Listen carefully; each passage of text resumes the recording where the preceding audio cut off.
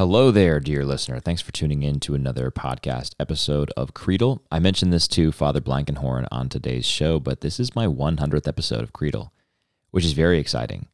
And I am very grateful to every single one of you who has listened along the way.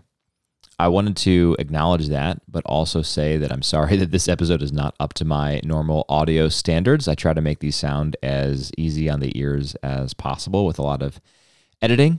And would have done the same in this case. I did as much as I could, but there was an error with Riverside, which is the service I use to do these recordings, and I did not record a backup. So my fault on no backup, and Riverside's fault on messing up the primary. So I apologize for that. Tried to make it sound as good as I could, and I think it sounds okay. You'll certainly be able to hear and understand everything that happens, but there's just a little bit more background noise and things like that than I would prefer. But thank you for your forbearance and patience, and enjoy the conversation with Father Blankenhorn. He is a brilliant, brilliant man, and I learned so much from him. Hopefully you will as well.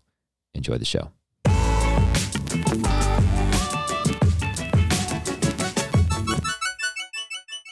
Hello, and welcome back to another episode of Creedle. We have a really important and a discussion I'm looking forward to a lot today. I am joined by Father Bernard Blankenhorn, whose bio I'll give you in just a moment.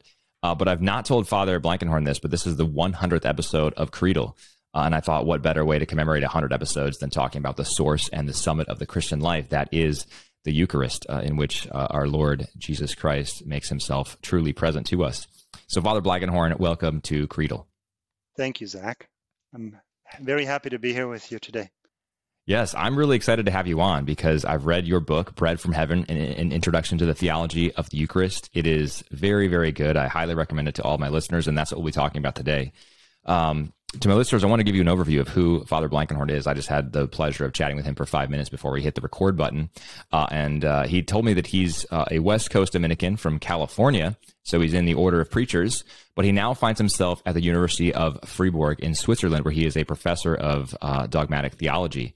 Prior to that was at the Angelicum in Rome, where he was a professor of theology and also the associate director of the Thomistic Institute there, which is just doing fantastic work. And I highly encourage you to follow all of the Thomistic Institute's social media followings, where you can hear wonderful lectures on theology and all sorts of things. He's also written about the Dionysian mysticism of Albert the Great and Thomas Aquinas.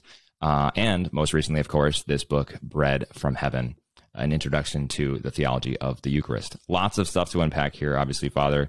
I mean, your book, I think it's probably fair to say, scratches the surface, and it does so in 300 pages, right? There's so much richness to the theology of the Eucharist, but I think you've done a very capable job unpacking a lot of it in this book. It is scratching the surface. It's almost intimidating to write it. It's the fruit of my teaching at the Angelicum over the years. And when you teach the Eucharist, especially to very fervent young Catholics, especially seminarians and religious, to sisters and brothers, you can be a bit scared at times, intimidated in a very positive way, because you start to dive into these sources from antiquity forward, and you realize that you're a fish swimming in an ocean, and you can't drink all of the water. So you need the help of wise colleagues and friends to select well. And so what you have in the book is the fruit of a few years of reflection on that, where I've tried to select at times the best that I could find on the key issues on the Eucharist in a way that's still accessible to the undergraduate and graduate students that one would typically have in not just a pontifical university, but a seminary or just a Catholic university in general. Right. So. Yeah, and the publisher is Catholic University of America, if I recall correctly, and so Right. Hopefully it will be something that will be accessible to Catholic university students across the world. Father, you've written at least one other book that I know of, because on your biography here on the back of the book, it says that you're the author of The Mystery of Union with God, Dionysian Mysticism in Albert the Great and Thomas Aquinas. Tell me more about that. What is Dionysian mysticism? I've never heard of that. Yes, that term. So it's the adjective form that refers to Dionysius the Areopagite, who is a somewhat mythical figure. So there is a Dionysus at the Areopagus in the middle of Greece in Athens, listening to St. Paul in the book of Acts, chapter 17. And he's one of the few Greek, more philosophically minded citizens who converts at Paul's preaching. So in the 6th century in Western Syria, or in that region, in the Middle East, on the shores of the Mediterranean or near the Mediterranean, a brilliant theologian took this pseudonym, this pen name. It was a genre at the time to write under somebody else's name. And he composed these beautiful, highly philosophical treatises of theology on the angels, on the liturgy, on the names of God, etc. And he was, until the early modern era, was received by Christian readers in antiquity and the Middle Ages as this quasi-apostolic figure, right? This convert of who came to the church, to the faith through St. Paul himself. And so the great theologians wrote much about his ideas, including Albert the Great, 13th century Dominican, who was the great master of St. Thomas Aquinas. And so what I wanted to explore was how these two Dominicans interpreted his ideas on contemplation, on union with God, which is an area where Dionysius in both the Eastern Orthodox and Byzantine traditions and in Western Catholicism has had great influence, for example, in the Carmel or in the Franciscan tradition. So that's a modified version of my dissertation that you're looking at, The Mystery of Union with God. I wrote it here in Freiburg about 14 years ago when I was a student myself. And it's a more technical, advanced work than Bread from Heaven, because a dissertation is written for the insiders, the specialists. Yes, that's right. So I've had friends, even in the order, who were starting out in their studies, who told me, he said, Bernard, I read your book. It gives me a headache. I like it, but it gives me a headache. Yeah. So Bread from Heaven is not designed to give anybody a headache, even though at times it's a little bit demanding, because transubstantiation is not an easy topic, right? Right. So, but that's what the book is, The Mystery of Union with God. It's a technical analysis of what St. Albert and his student, St. Thomas Aquinas, understood about contemplative ascent, about spiritual perfection, the contemplation that the saints enjoy. What are the gifts of the Holy Spirit? How do the names of God, the biblical names of God, play into the heart of contemplation? And then this really fed into my teaching and research over the years. And it was a very natural move for me to then begin to focus on the Eucharist, because it's the one most powerful means to union with God is the Eucharist. So to me, it was a beautiful sort of a gift of providence to go from that to being asked to teach the Eucharist every year at the Angelicum, which then helped prepare me for the project of writing the book. On the Eucharist. Yeah, that sort of gets at what I was going to ask you next, which is why did you write this book? But it sounds like you wrote it because you had been teaching on it and you realized that this was something that people needed to hear. Is that right? Yeah. So a few years ago, there was a beautiful colloquium that the Dominicans of my province organized in California on philosophy and theology. And I was sitting at recreation. This is why you go to colloquia, to academic conferences. It's the conversations at lunchtime. It's what you say to each other over beer and cigars. That's the main reason you go. So that's right. We didn't have beer and cigars at the very moment, but as we're chatting, Father Thomas Joseph White and Matthew Levering and I, we basically came up with the idea, I think they did, of starting a series of handbooks, of textbooks for seminarians and young theologians on the basics of Catholic theology. Wow. And so this might have been in 2013, 2014, And so, of course, whatever Matthew Levering and Thomas Joseph White, Father Thomas Joseph, touch turns to gold, Right. And the series has been born. They've published maybe 7 volumes. And this is the Sacra Doctrina, Sacra Doctrina right? is the series. Yeah. And at that same conversation where they gave birth to the idea of the series, they turned to me and said, what would you like to write about, Bernard? And I said, the Eucharist. They said, great. All right. So I had been thinking about this because, of course, when you're especially a young teacher starting out, is my first full-time teaching experience was in Rome at the Angelicum in 2012 in the spring, right after my doctoral studies. I was assigned there. And you're cutting and pasting together a little reader for your students. You give them excerpts from St. Thomas Aquinas and St. Augustine. You give them the Council of Trent. You give them excerpts from somebody's textbook or the Second Vatican Council, from Scripture, of course, right? And you say to yourself, wow, this is difficult. How do other people in the world teach theology? It must be hard to just keep trying to construct, because I couldn't find this is before Lawrence Feingold had published his book on the Eucharist, see? That's right, yeah. I couldn't find a decent textbook on the Eucharist in the English language. And so I realized that there was this huge gap in the literature, in academic pedagogical resources, Yeah. So and then when Mr. Dr. Professor Feingold's book came out, I found it a wonderful resource for myself and my teaching. And I realized too that our methods are very complementary. We basically have the same conclusions, but we have different approaches to get there. And so I thought, okay, I'll learn from him and I'll take my approach. And so I kept writing the book, and that's the end result you have. It's born in the classroom. So it's born in the interaction with students, where I'm figuring out what questions are they actually asking. What are their biggest doubts? Where do they really struggle to understand? What are they hungry for? They, with their summer experiences in ministry, or also when I'm doing graduate work with young priests and advanced lay students, I'm dealing with people who currently are more in parish life, more immersed in parish life than I have been in that time of my life. After my first 2 years of priesthood, I haven't been able to be full-time in the parish again. So then I could really begin to shape this book through the experience of teaching both young students who are starting out, undergraduates, and then the more advanced students, and really speak to their questions and the problems that they were facing, and the issues that they could find emerging in their catechesis and in their parish and pastoral work. Well, I have to say that, as you know, I've spoken with Dr. Feingold about his work, and yours reads in a similar way. And by that, I mean it's evident that you both have spent a lot of time in the classroom, which is super helpful because you do know people's question points and sort of problem points and are able to anticipate those and address them head on, rather than sort of getting wrapped up in an extended meditation that is sort of that remains aloof from the concerns of readers and students. So I think it's a really helpful thing. I'm looking at the Sacra you said I said Doctrina. I think you said Doctrina. Is that the better pronunciation? Sacra Doctrina. Yeah. So Bread from Heaven is one of them. We have one on ecclesiology, the one creator God, and Thomas Aquinas and contemporary theology, the godly image, John Henry Newman on truth and its counterfeits. That one sounds very interesting. Fundamental Theology, an introduction to, by Matthew Levering, an introduction to Vatican II as an ongoing theological event.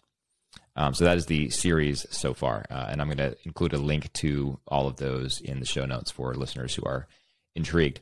But let's return to your book, Father.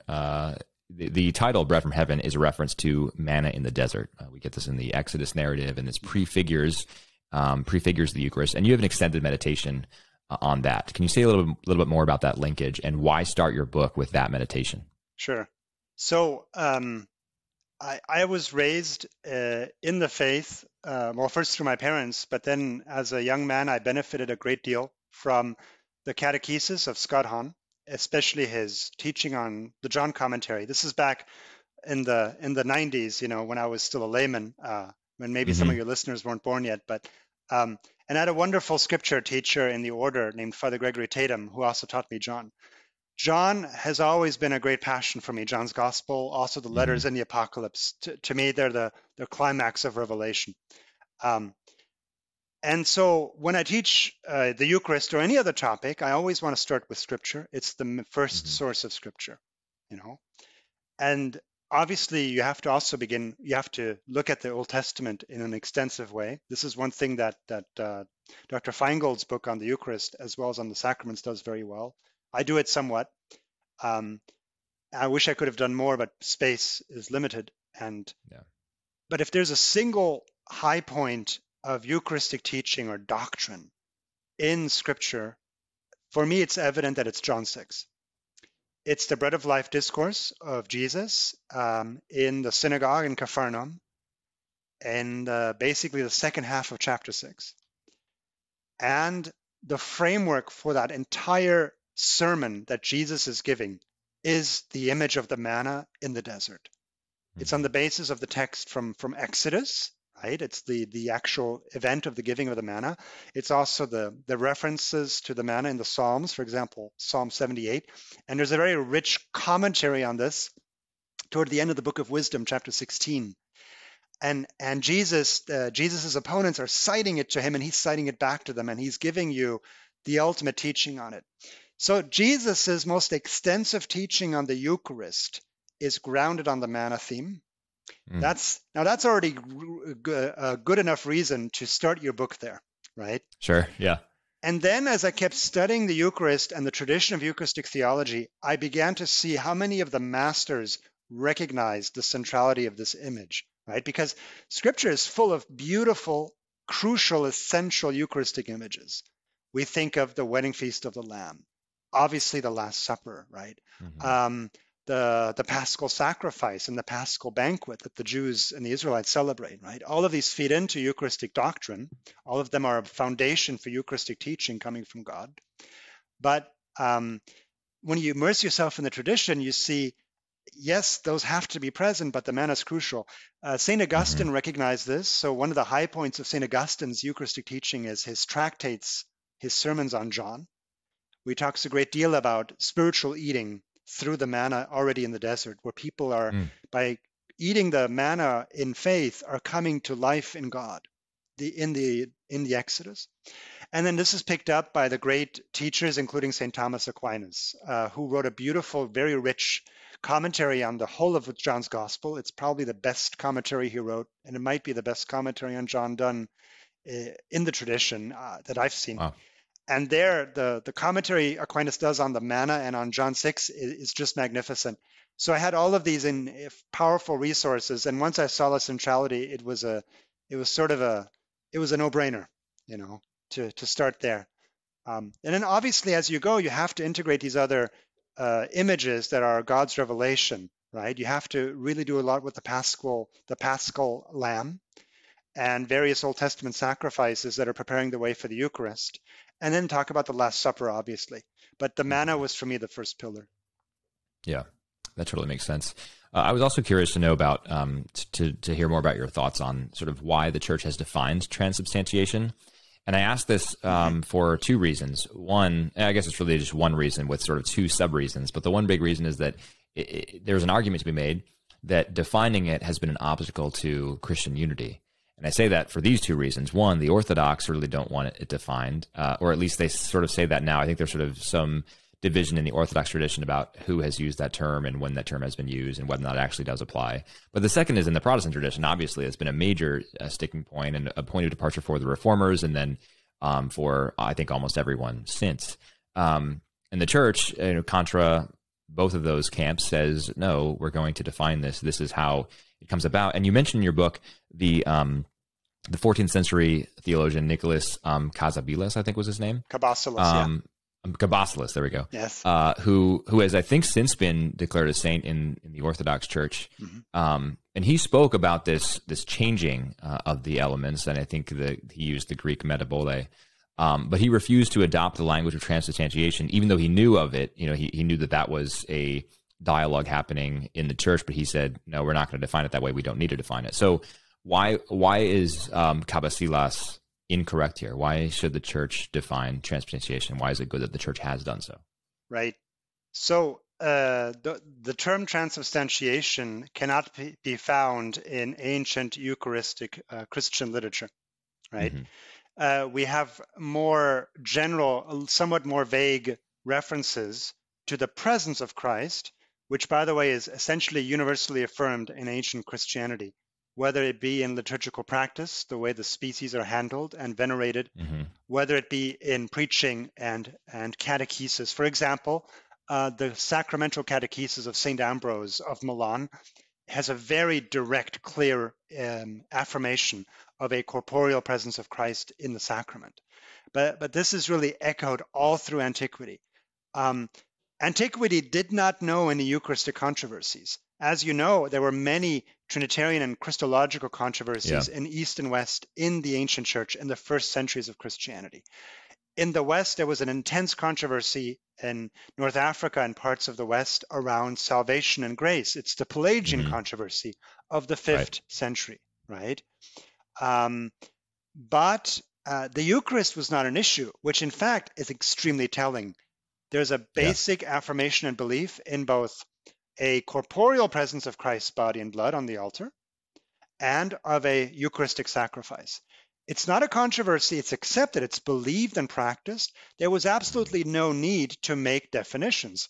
We formulate dogmas usually to exclude errors, right? Mhm.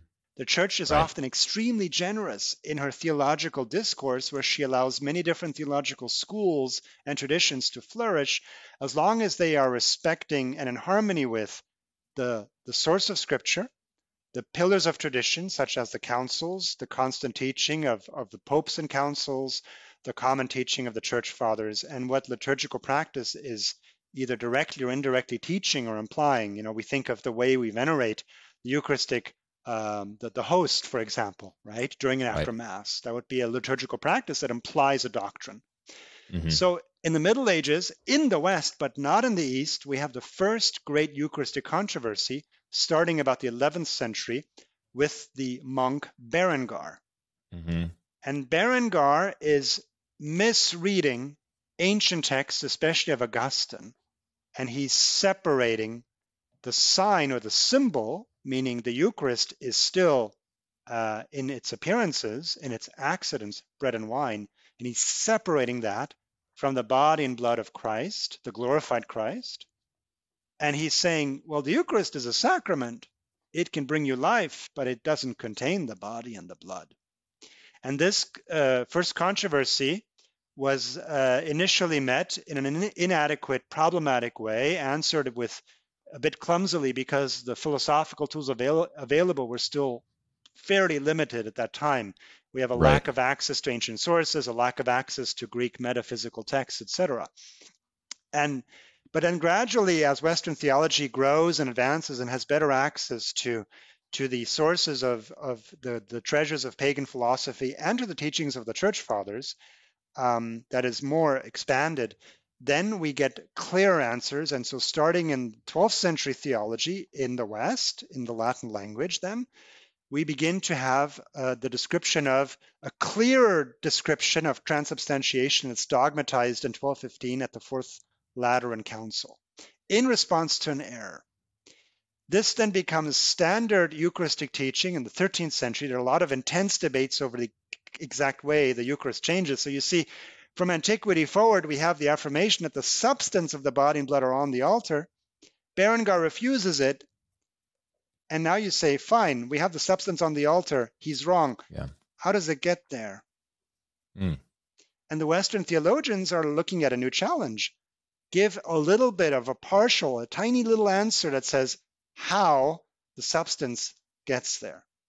To give some answer to the natural need of man that seeks the intelligibility of God's saving and created order, right? Right. So the church gives brief definitions of transubstantiation to protect the mystery that there is a victim on the altar that we offer sacrifice. There is a glorified body and a glorified blood that we consume in communion. To protect that mystery, you dogmatize transubstantiation in a very short way, and then the theologians have a go at it and give different explanations of how exactly this works out. The East to this day has not experienced that kind of doctrinal crisis, and so hasn't had the need to dogmatize. And Cabasilas himself didn't need to. You know, his response in that sense is is very understandable and natural. And in fact, I don't think the West demands that the East dogmatize it at all, but that the East not reject what the West is doing or to claim it's erroneous. Right. No, that absolutely makes sense. Yeah. And to my knowledge, I mean, my understanding of it is that the East problem with it is not exactly what the church says. In other words, the East doesn't say that it's wrong, but the East says we shouldn't have dogmatized that. We shouldn't have dogmatized Aristotelian metaphysics. Is that accurate? It's common among Eastern Orthodox voices to say that transubstantiation goes too far. Okay. But it gets very complicated. First, there have been, in early modernity especially, there was a flourishing in late medieval and early modern times in various parts of Eastern Orthodoxy, such as in Jerusalem, in Greece, in the Ukraine. there have been strong movements of in an adoption of Thomistic and scholastic theology by Byzantines. Okay. And some of these Byzantine voices, these include major bishops and patriarchs. These aren't fringe voices within Eastern Orthodoxy. Affirmed a transubstantiation and affirmed the language of the substance of the body and the blood being on the altar, right? It's true that typically today, Eastern Orthodox theologians will have recourse to other voices and someone like Kabbasalas, but I think we should see Kabbasalas as someone who is, like anyone, the product of his time. He's reacting to a question in his age in light of the challenges that his own people are facing, and he's seeing that it's not necessary to dogmatize it. Kabbasalas also had a limited understanding of Western theology. So, for example, Kabbasalas tried to explain the Roman canon, the first Eucharistic prayer, which was the basic Eucharistic prayer that the Latins had. And he tried to explain how, in fact, the change of the gifts on the altar, which notice he's affirming, right? He says it doesn't take place at the consecration. It takes place with the implicit invocation of the Holy Spirit. After the consecration, when the priest puts his hands over his chest like this and bows down and asks God's angel to come and take the gifts from our altar onto his heavenly altar so that we can receive the heavenly gifts from God the Father, right? So for Kabbasalas to say this shows you he has a limited understanding of what the West is trying to do. Right. When his intention is ultimately good, because Kabbasalas is looking for the way the Eucharist is present in the Latin Rite. He's not condemning it, right? He's not calling us heretics. There's a cultural and linguistic divide between the two worlds that's already quite vast by the time he comes along in the Middle Ages, right? So the East, and the other challenge we have to remember is the Eastern Orthodoxy, right? I shouldn't say the East because the East includes Byzantine Catholics, right? Right. Some of whom live in America, some of whom live in various parts of Europe or in Canada and elsewhere. So Eastern Orthodoxy, the churches who are not yet in full communion with Rome, does not speak with one voice and cannot speak with one voice.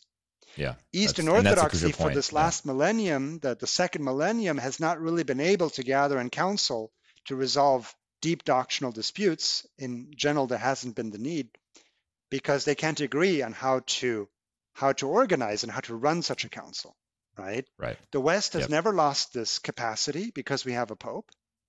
We also have a more developed understanding, I think, of doctrinal development because we've had to face it more often. We've had the problem that has been evident as something to deal with.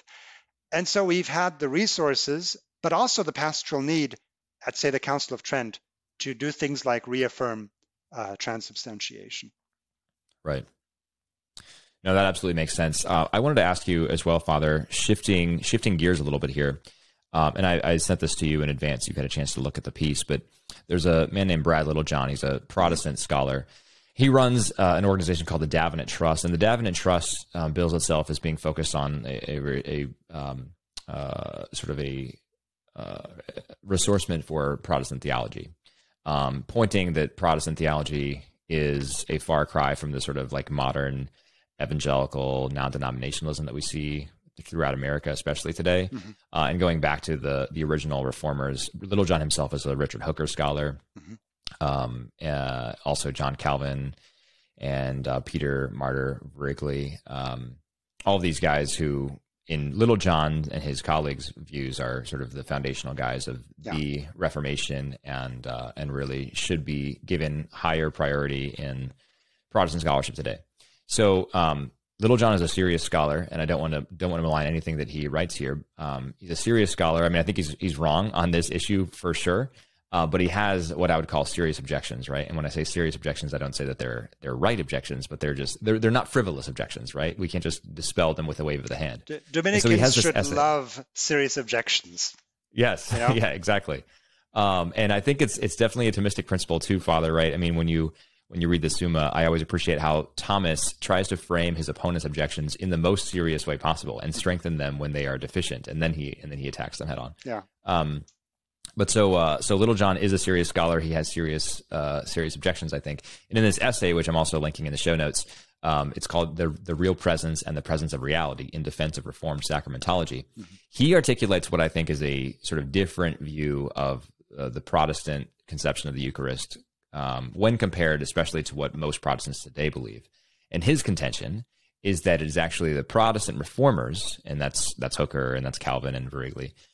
It's the Protestant reformers who actually are trying to maintain some semblance of creaturely integrity and insisting that God's divine immanence permeates creation rather than supplants, usurps, destroys, annihilates it. Which I think is really interesting because we often look at Protestants, and it's very true of a lot of Protestants. We look at Protestants today and we say they are basically Zwinglians. They hold to a merely symbolic view of the Eucharist. When they have their communion service, they say it's nothing more than bread and wine. It's just that bread and wine symbolizes something deeper, right? It symbolizes a unity of fellow believers at a common supper table. It symbolizes Christ's sacrifice, but there is no sacrifice there. There's no unbloody sacrifice. There's nothing. There is no real presence. There's not even really a spiritual presence. And so Little John makes several of these. He sort of dispels several of these as sort of red herrings, right? This isn't what the reformers believe. This isn't what we believe, etc. But what he says, and this is where he gets to the gist of his argument, is he says, in other words, the Catholic dogma at the time of the Reformation, forcefully asserted by the Council of Trent, was not the vague affirmation so beloved of modern incarnational, sacramental-minded Christians that God was pleased to take ordinary creaturely material realities and grace-perfecting nature, make them the receptacles of his powerful presence and the vehicles of his grace. No, it was quite specifically the claim that after the consecration, the bread was no longer bread, and the wine was no longer wine, that grace-destroying nature, the presence of God, had displaced the creaturely reality altogether and replaced it with a spiritual substance alone. All that remained was the appearance or accidents of bread, something physical stripped of any metaphysical weight. So you can probably summarize that better than I can, Father, but as I understand what he's saying that and he goes on to say what the Reformers said about that, but he says the Reformers actually wanted to preserve the creaturely realities because they said that God doesn't destroy the creaturely realities, but God works through them and makes himself present in the believer who receives the Eucharist, despite that Eucharist still being bread and wine. And he's saying that Catholics say, what Catholics say is actually an affront to God's creation, because Catholics say when God transforms these into the body and blood, it destroys the creaturely realities that there are. There is no creature there anymore. It's just pure divine immanence, essentially. Well, what do you make of that? So the first positive lesson that one can gain from this essay is one that I have to carefully treat in Eucharist class with the undergraduates, which is to get it out of my students' heads that there is one Protestant position that's essentially reduced the Eucharist to a symbol, right? Yeah. So in this, we see in the paper by Littlejohn, Luther had a Eucharistic teaching that on some points was actually very close to the Catholic position, although still different enough that it ends up having, from a Catholic perspective, whether Thomistic or Tridentine or other, is still erroneous, right? Consubstantiation. You have both substances on the altar. Luther wouldn't even want to say substance, but that's what he means ultimately, right? Yeah. So, which we could call incarnational. We could, right? Littlejohn says the Reformers, and he's dealing also with Hooker, an Anglican theologian that I don't know too well, right? I think the presentation of Zwingli, maybe I didn't fully grasp what he was arguing at, but I think it's fair to say that Zwingli does move to a pure symbol position. Right. And that this is indeed what's been most influential in American, more evangelical type of Christian thinking and preaching among the Protestants in the American tradition, which is now a global tradition through the various evangelical and Pentecostal communities, right? Right. So Littlejohn ultimately, I think, is closer to John Calvin. Okay, Calvin's position is subtle. The best analogy I can come up with, and somebody should write a book on this, the way Calvin thinks of the Eucharist and its effects is a lot, in some ways, very similar to the way St. Thomas Aquinas thinks of the other sacraments and how they give sanctifying grace. Okay. So Calvin, the Reformers in general, but not Luther, but the reformers in general, Calvin and Zwingli, refuse a corporeal presence of Christ's body and blood on the altar. And it's my understanding, and I've studied this with the help of Protestant scholars, and a very good book by a good Protestant theologian I've used on this is George Hunsinger, The Eucharist and Ecumenism. And it's a very good summary of the key points of the reformers on issues like communion, Eucharistic presence, and so on, sacrifice, etc. Anyway, so they refuse the idea. So also for communion, for Calvin and Zwingli, it's not that at the moment of communion, Christ's body is in me. Rather, for Calvin, but not for Zwingli, and not for the majority of more evangelical type Protestants that I'm aware of today in the world, for Calvin, the sacramental bread and wine are the instrument, they're the means by which the Holy Spirit takes my soul into heaven for the moment and joins me in my soul to the body and blood and to the person of Christ, right? And this is a sanctifying, this is a powerful encounter, right? If I were not a Catholic and if I had to pick a Eucharistic Protestant theology, I think I would go with Calvin. Mm-hmm. Now, so notice that Calvin is still doesn't have any Eucharistic corporeal presence of Christ on the altar or on earth, right? He's rejected with all the reformers the sacramental priesthood. And he has rejected violently, starting with Luther, of course, but Calvin continues this, the Eucharistic sacrifice. So what Littlejohn is arguing is that this is a better account of the incarnational approach, a better use of the incarnational approach, because now the bread and wine have an integrity. God respects the integrity of nature. He doesn't get rid of it. And it's the means through which he brings us into sanctification, right? Into communion with him. So here's the thing. Littlejohn, I think, somewhat like the Protestant reformers themselves, is reacting to a general account of Catholic theology that doesn't get into enough detail. When Calvin talks about Aquinas' theology, it's not clear to me that he's actually read or understood Aquinas. I've heard that about Calvin elsewhere, that Calvin hasn't actually really read Aquinas. Calvin refers to Aquinas. He might have read him. The problem is Calvin was not a trained theologian. He was a trained lawyer. Right? Calvin taught himself theology. Calvin, which is impressive. Yeah, it's incredible how far he got. He loved the church fathers. He knew Augustine well. He didn't know him well enough, but he knew him well. There are Eucharistic passages in Augustine that contradict Calvin. Okay. So Calvin will often polemicize against Sorbonne theologians. The Sorbonne is the University of Paris, where he studied law, which is where some of the leading Catholic theologians of his age are working, some of whom likely are representing Eucharistic theologies that have problems and that are not always very Thomistic, which was acceptable at the time and still is. You don't have to be a Thomist to be Catholic, right? Yep. So the thing is, Littlejohn has a similar issue. Notice in even your paraphrase, which was a fair paraphrase of Littlejohn, he talks about God getting rid of, setting aside, right, annihilating bread and wine, only leaving accidents that have no metaphysical depth and replacing it with the substance. Well, a standard scholastic, medieval, and early modern disputed question in Catholic theology is it transubstantiation?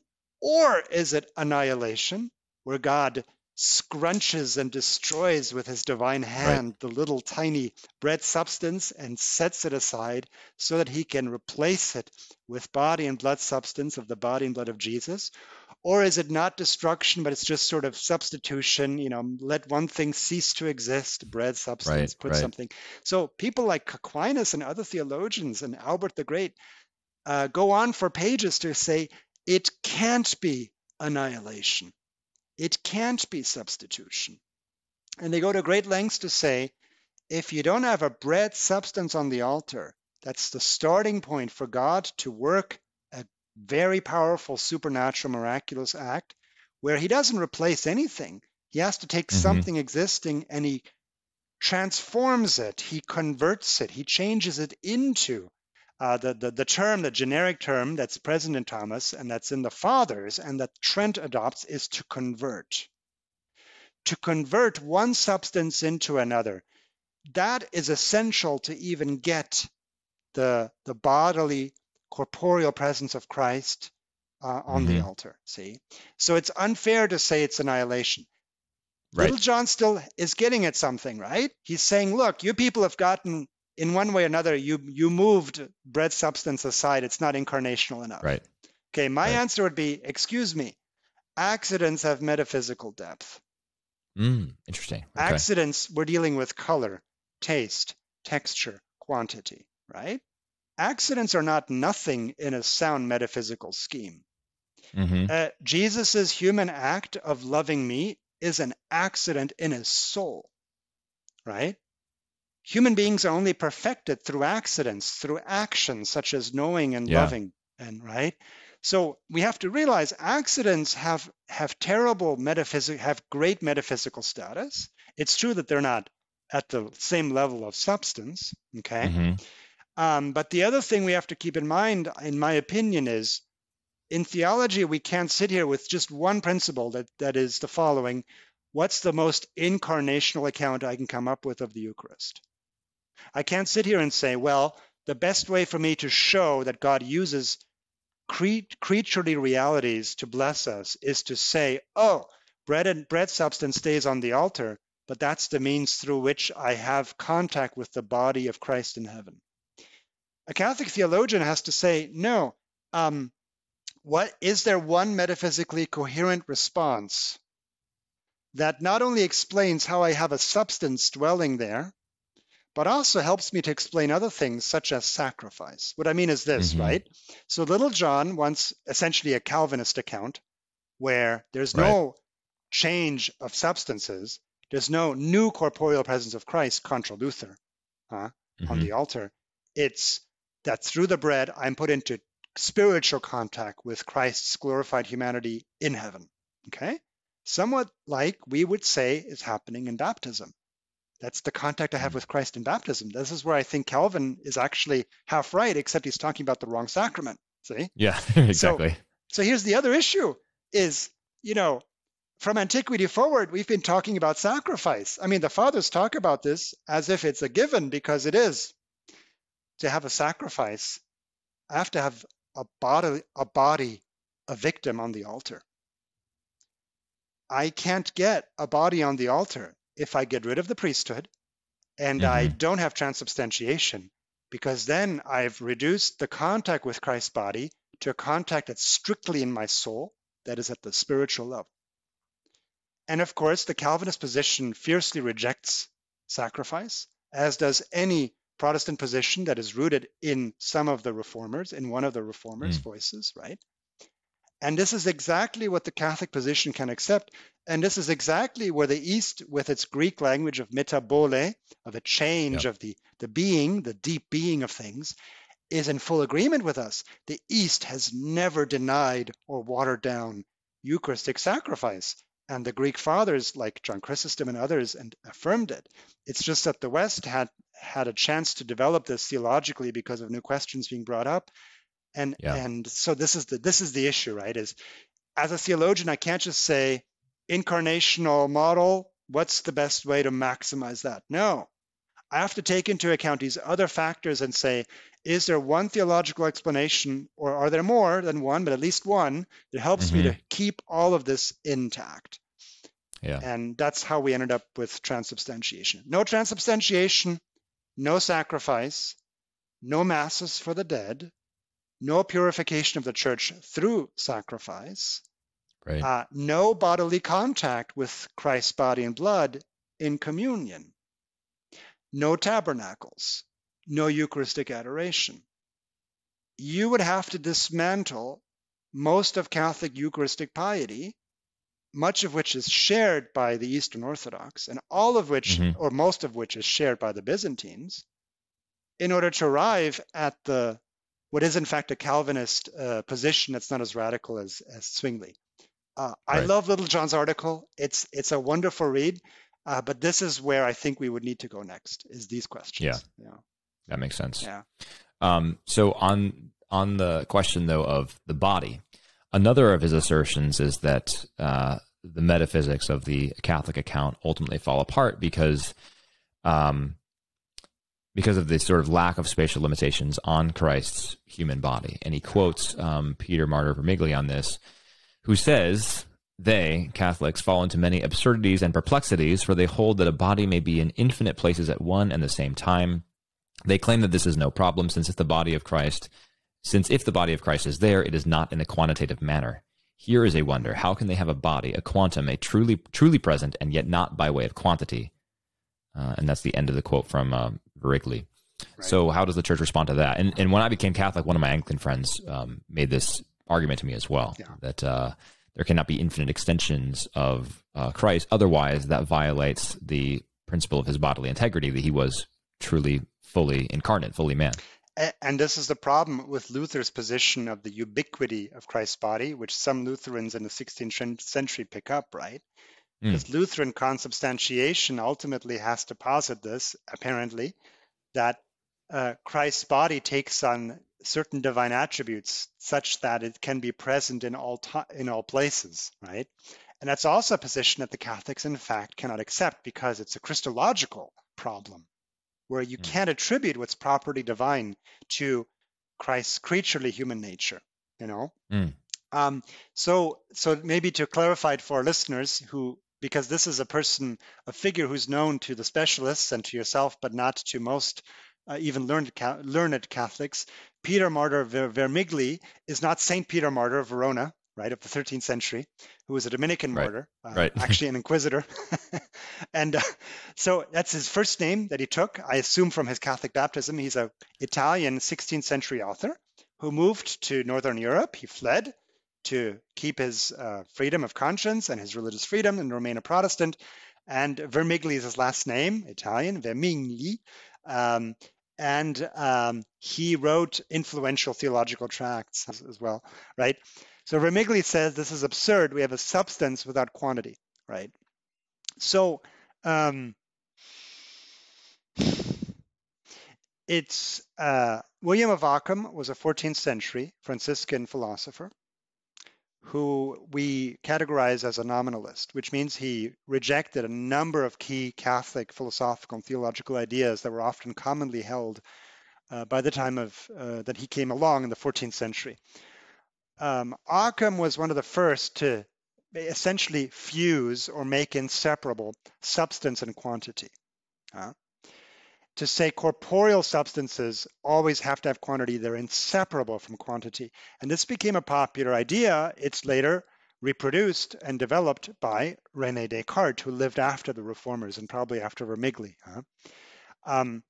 So the vision that comes from Ockham is a nominalist vision where the diverse ways of realizing a perfection, substance, to be on one's own, to be an existing reality with a unity to it, like I'm a substance and you, Zach, are a substance. Mm-hmm. In the classical philosophical and theological traditions in both East and West, there's an analogical vision of reality that says, yes, there are diverse ways of realizing, of participating in this perfection. The Trinity is one substance, three persons that subsist in one communion of being, substance, life, and love. Right? Mm-hmm. Christ's human nature subsists, and his body and blood are substances, or we can have a share in that substance. You and I are substances, trees, etc. There's a realization of this hierarchy of being in the universe, all of which is a reflection of God's perfections, but in very different ways and in different, we might say, degrees of intensity. This applies to many things. It applies to wisdom, to being, to causality, right? This is all about sacramental causality. How is the priest a cause at the consecration of the change of the gifts? How is he participating in the work of forgiving sins in the confessional? So this is all rooted in an analogical vision of the cosmos and of God's providence, which Ockham is taking apart with his exceedingly, excessively skeptical, deconstructive philosophy called nominalism. Right. That's a major philosophical source for the great reformers of the 16th century.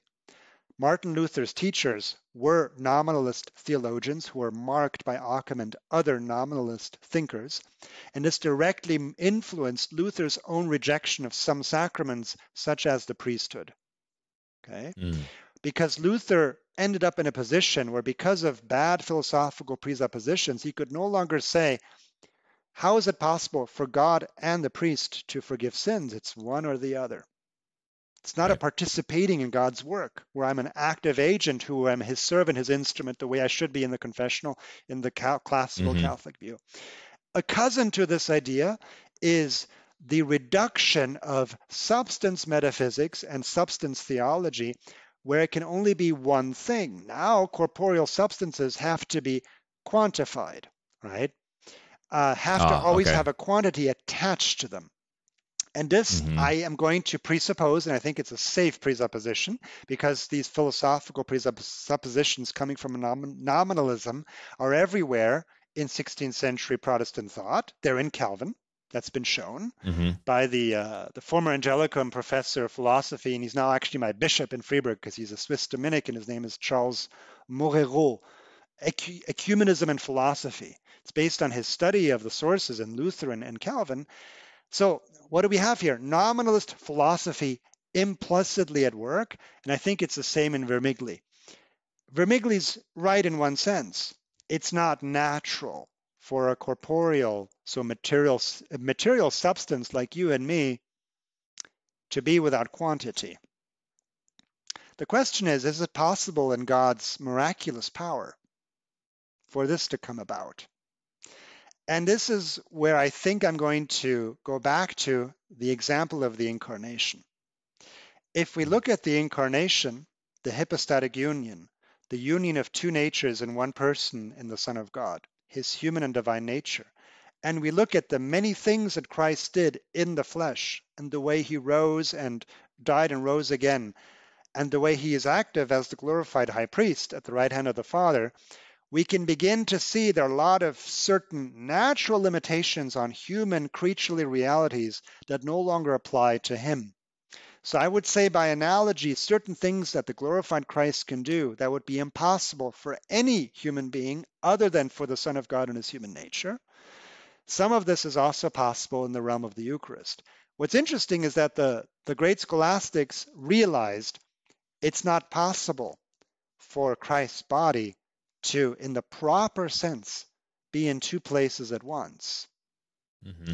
That is, if you think he's spatially on the altar, the way that Jesus in his humanity was spatially living in Palestine, in Israel, 2,000 years ago, you've got a problem.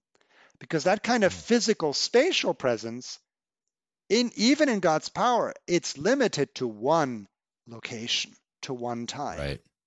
And so the scholastics say Christ is spatially present in heaven in the new creation, period. But he is corporeally, non-spatially present on the altar, in the tabernacle, in your mouth at communion, in your body as that host is being consumed. They are looking for a corporeal presence that's non-spatial, it's non-quantity. This is why in theology, I think we should not speak of the physical presence of Christ, because I think that implies quantity, space, accidents that belong, right? It's corporeal. So I think what happens with Vermigli is, I'd have to study him more closely to give him a fuller response, but I think we've got some nominalist presuppositions of what's possible for substances, and maybe a loss of the sense of how does a sound Christology then impact the way we can conceive of the possibilities of the supernatural acts of God that happen in the Eucharist, you know. So that would be sort of a short answer to Vermigli. But notice too the Catholic presupposition here, the way that the Catholic theologians argue about there's a substantial corporeal non-quantitative presence, right? The starting point is, from the early days of the church forward, we've believed, by the way we venerate the species, by the way we receive communion, the way the ancient saints speak, that the body of Christ is on all these altars at once. He's in these different tabernacles. Therefore, there's a corporeal presence that's somehow escaping certain limitations of space and time. The theologian begins with that. The way the ancient church and the saints and the great teachers of the faith from antiquity forward taught us to believe and practice the Eucharist. And now the theologian's job is to say, how does that make sense? Vermigli would force me to say, You know, the ancient saints, I mean, John Chrysostom and Augustine and Cyril of Jerusalem and Ignatius of Antioch, they got it, They all they got it got it wrong. wrong, Yeah. right? This is ultimately why I can't Yeah. become a Protestant. There's various reasons, right? Is if I take the Protestant position of Vermigli, I have to say, on this major issue on the faith, the ancient church fathers got it wrong.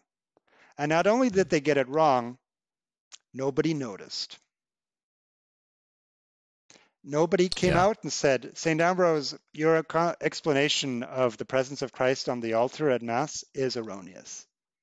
Not only was it not refuted, it was received and perpetuated, right? Right. And this is the problem. We might call this lex orandi, lex credendi, the law of praying. It marks the law of believing. The way we prayed consistently for centuries is a starting point to articulate our faith and to help theology explain what we believe. Yeah. That's a very fitting response, I think, to Vermigli's claims here, Father. And I appreciate your depth and your detail. I had a few other things for you, so but we're almost out of time. So instead, I'll ask you just for those who are listening to this podcast, maybe won't pick up the book, but are really intrigued by these ideas. But often sort of get lost in the sort of headiness of it all, right? This is some pretty advanced things. We're diving into Aristotelian metaphysics, and we're talking about nominalism and William of Ockham, and this stuff gets pretty detailed and pretty intense pretty quickly. What about on a more popular level?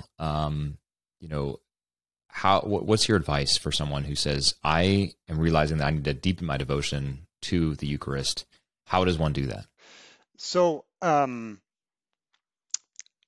assuming, right, that they've got a regular prayer life, and that some of that involves. Yeah. I think we can assume that they're regular prayer life and they're going to Mass. They're a good Catholic. Right. So I think it's helpful to have some kind of Eucharistic literature that's very accessible, that they can also then take into, say, the chapel, the Adoration Chapel, maybe take with them to Mass, to just before, just after Mass, read a few lines, read a paragraph. There are a few tools to do this. For the ambitious ones, I would say pick up an English translation of the commentary on the Gospel of John by St. Thomas Aquinas and start to read what he says on chapter 6. There are parts that are going to be accessible to you. There are other parts less accessible that you can skip, right? A textbook that is very accessible without dumbing down the faith, without being simplistic, that I used to assign to my students, which is not that metaphysical, it's less philosophical, it's more biblical and narrative, is by the Cistercian monk from Dallas, a Hungarian Cistercian named Father Rok Koretszy. And I'll let you spell that in the chat box for the listeners, or maybe I can do it for you. So Sure. He's done several books of theology, and he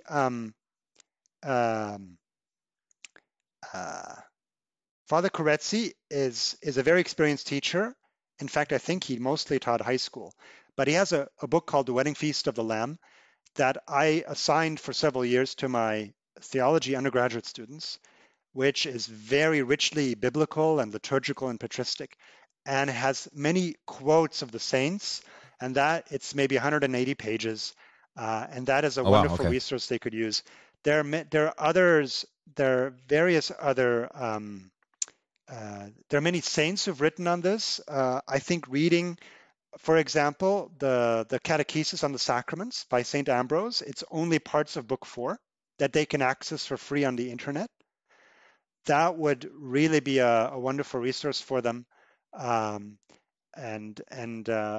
Or also maybe to read someone like the English Benedictine Ansgar Vonnier, and I'll spell that for you as well. Yes, please do. So Vonnier was an abbot in Buckfast Abbey in southwest England in the early 20th century, and a beloved spiritual master who mostly preached retreats and published his retreats. And it's called A Key to the Doctrine of the Eucharist. So those would be some resources for them. I did a couple of short videos on the Eucharist for my Dominican province that are on YouTube. One is on transubstantiation and the other one is on sacrifice. They're about 5 minutes long, And there I really try to speak to every man, about some of the basics in a very simple language. So OP West is the YouTube channel. So I'll spell that for you too. That's the short abbreviation for Order of Preachers Western Province, OP West. They have a YouTube channel where they put some short catechetical videos by various friars of my province, and I did 2 short ones on the Eucharist. Yeah. Great. I'm going to link all those in the show notes to my listeners and viewers who want to dive into some of those resources. Father Blankenhorn, thank you so much for this book that you've written, Bread from Heaven, an introduction to the theology of the Eucharist. I'll hold it up one more time. To any of my listeners or viewers, I highly encourage you to get this book. It really is pretty accessible. But also I think any of these resources that Father mentioned would be great as well. Like I said, the 100th episode of Creedal, and really wanted to do something important, and there's nothing more important than the source and the summit of the Christian life. So, Father, thank you so much for your work for the church, for your dedication, for your tireless efforts in engaging in some of the most important ideas that we have to reflect on as Catholics. And God bless you in your time in Switzerland. Thank you, Zach. It's been a great hour with you, and God bless you on your work on the wonderful podcasts you've been doing and continue to do for the glory of God. Thank you so much, Father. To my listeners and viewers, thank you so much for tuning in to another episode. If you have a question for Father, you can email me. I'd be happy to pass it along to him. My email is zach@creedalpodcast.com. And until next time, God bless you.